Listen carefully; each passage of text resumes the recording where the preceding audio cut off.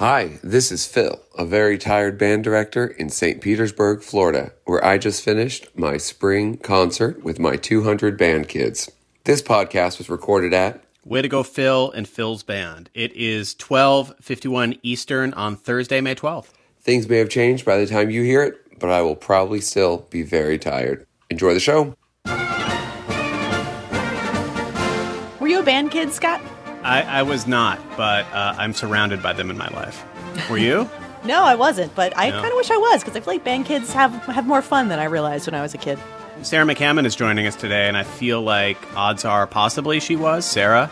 So it's a complex answer. I was, there was a three-way tie in sixth grade band for first chair flute, and I was one of the first chair flutes. There were only 5 of us, so I feel kind of bad about that on so many levels.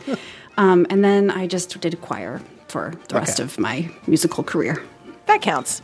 That counts. Thank you. We should fully introduce ourselves. I'm Scott Detrow. I cover the White House. I was not in band. I'm Susan Davis. I cover Congress, and neither was I. And I'm Sarah McCammon.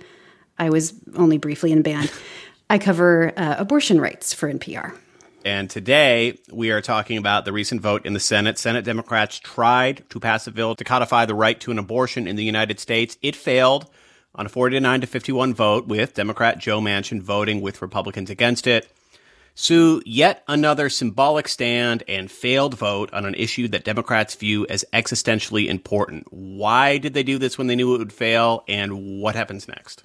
I mean, it's a very common strategy that we've seen, right? Where we have these symbolic votes in the Senate when they can't move on big issues. And this really wasn't any different.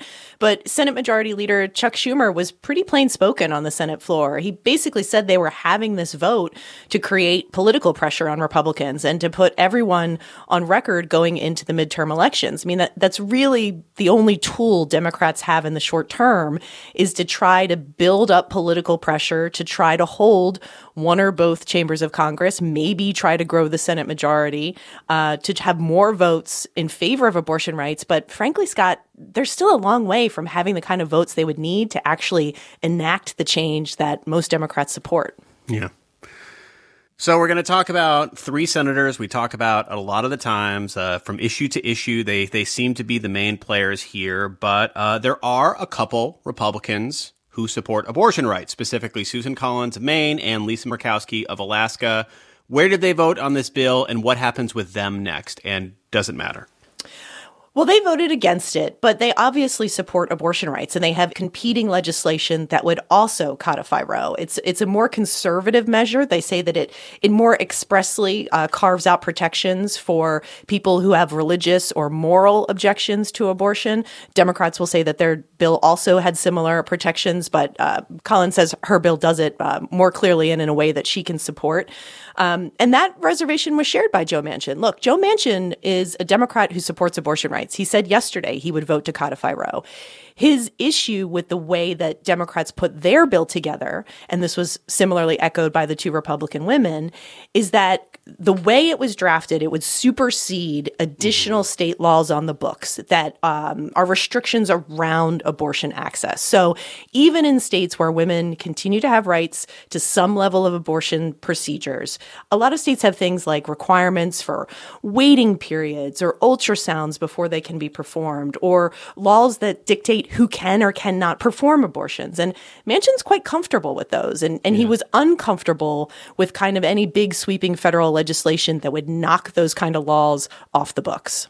And that leads to a question for you, Sarah. This is, of course, a complex and nuanced issue, and polls are not necessarily the best way to get a measure of how people feel about complex and nuanced issues.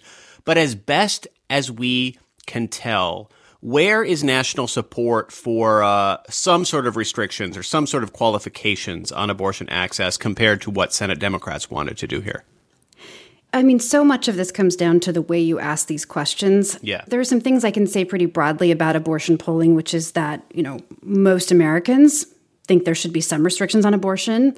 Most Americans don't think abortion should always be illegal. Okay, but that leaves a lot of ambiguity in between. And then when it comes to some of these state level restrictions that Sue was talking about, things like waiting periods. Sometimes it's 24 hours, sometimes it's 72 hours from the time a patient first gets an appointment at a clinic to when they can get the procedure. Things like mandatory ultrasounds. Also, laws like parental notification or consent for minors who get abortions. Many of those measures have a fair amount of public support, especially things like I'm looking at a Kaiser Family Foundation poll from a couple of years ago. 70% of independents supported requiring women to wait 24 hours between meeting with a health care provider and getting an abortion. An overwhelming majority of Republicans, as you might expect, supported that, and half of Democrats. Now, while there may be public support for things like waiting periods, it doesn't mean they're medically necessary. But to Sue's point, some of the proposals, the national proposals from Democrats, would strip away some of those, sort of caveats that voters tend to favor, and that's definitely been a talking point from abortion rights opponents this week. Mm-hmm.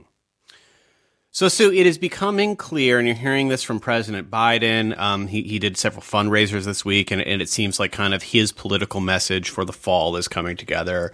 And it's, you got to elect more Democrats, and we can get this done, more Democrats, and we can pass these things and been stalled.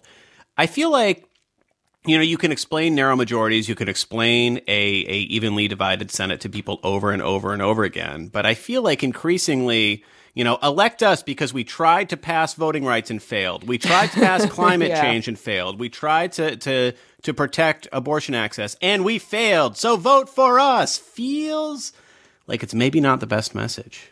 There's been a lot of reaction to this leaked draft about sort of outrage within the ranks. I think that there's just this shock and anger factor among activists and Democratic voters and even, frankly, Democratic lawmakers that this is happening. But I think they're also going to have to contend to some of that internal angst. Like, where were you all? Where have you been working? Like, the Republican Party and the conservative activism that has led to this moment was so coordinated and so energized. And I think that there is going to be a lot of anger towards the Democratic Party writ large that they even got to this point. Yeah. The other thing I would say about that is that a majority of voters do support Roe, a pretty solid majority, 70% or so, depending on which poll you look at. So the way Roe is written, it's not abortion up to the moment of birth, as it's sometimes claimed to be. There are restrictions. There's room for states to restrict, particularly later in pregnancy, and voters support that. So if that goes away, and if about half the country bans abortion, these activists are really hoping it will be a wake-up call to voters. I was on a call last week with some of the major abortion rights groups, NARAL, Planned Parenthood, right after this draft opinion leaked. And I sensed a bit of frustration from some of these activists that, they said, we've been trying to tell people for years that this could happen, but they do believe it really will be a wake-up call for base voters that, this is real now. All right, we're going to take a quick break, and when we come back, Sarah, we're going to talk about more of your recent reporting on all of this. And we are back. Sarah, brace yourself because I'm going to say something nice about you.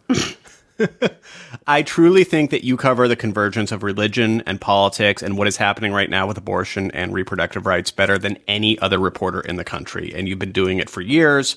Thank you, Scott. It is a true statement I have said to many people for a long time. Let's talk about religion and abortion here, because the question of when life begins is such a key driver for so many people who oppose abortion, and it often comes down to a religious question. Yeah, and I want to start off by saying, yes, we live in a country with separation of church and state, and I'm not suggesting that we should legislate based on religion, but the reason I wanted to unpack this question is because it does, whether we like it or not, whether we want it to or not. It sort of infuses so many of these debates. But in a country with separation of church and state, a lot of people who don't share those particular religious beliefs find that disturbing when they start to, infuse legislation and infuse public policy. Yeah. And what really got me curious about this was something that Justice Sonia Sotomayor said back in December during the oral arguments for the Dobbs v. Jackson Women's Health Organization case. She was in a dialogue with the Solicitor General from Mississippi, who's defending the 15-week ban. And she asked him, essentially, isn't this question of when life begins, isn't it fundamentally a religious question?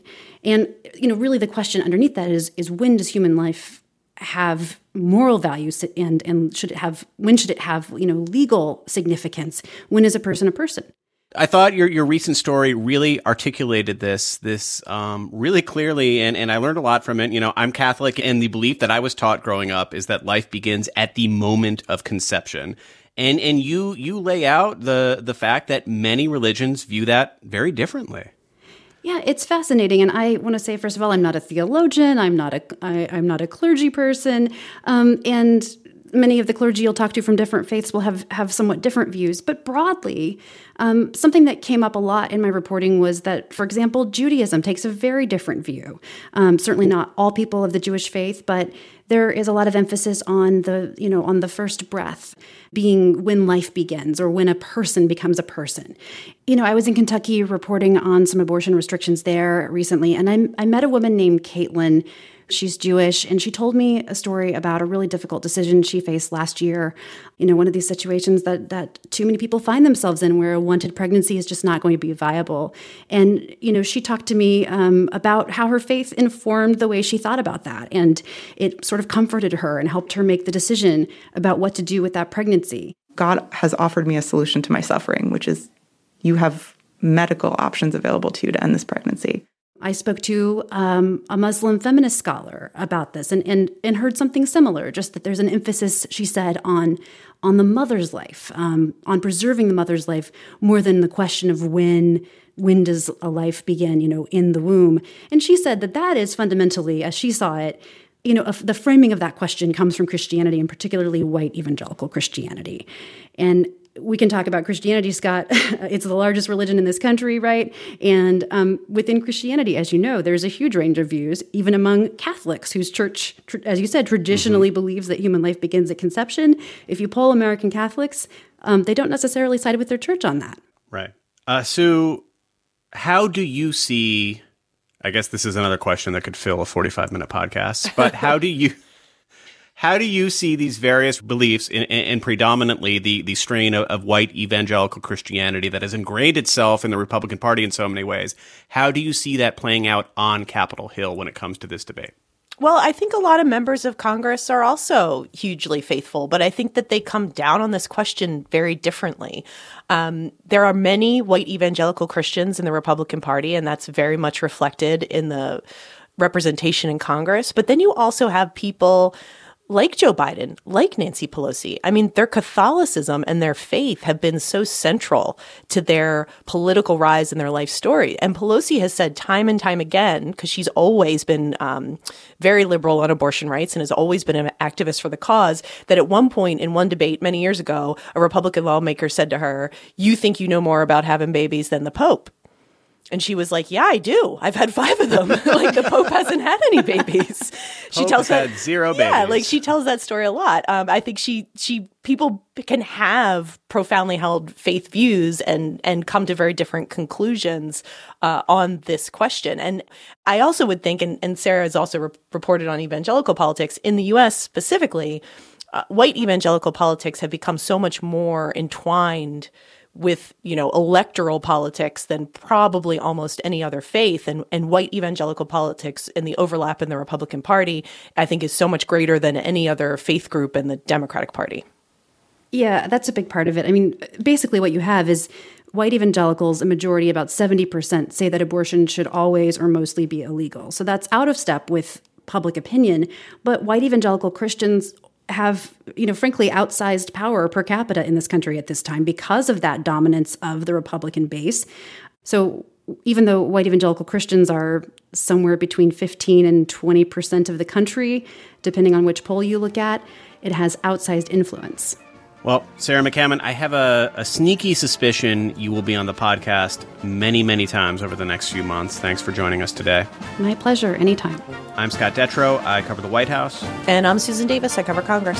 Thank you for listening to the NPR Politics Podcast.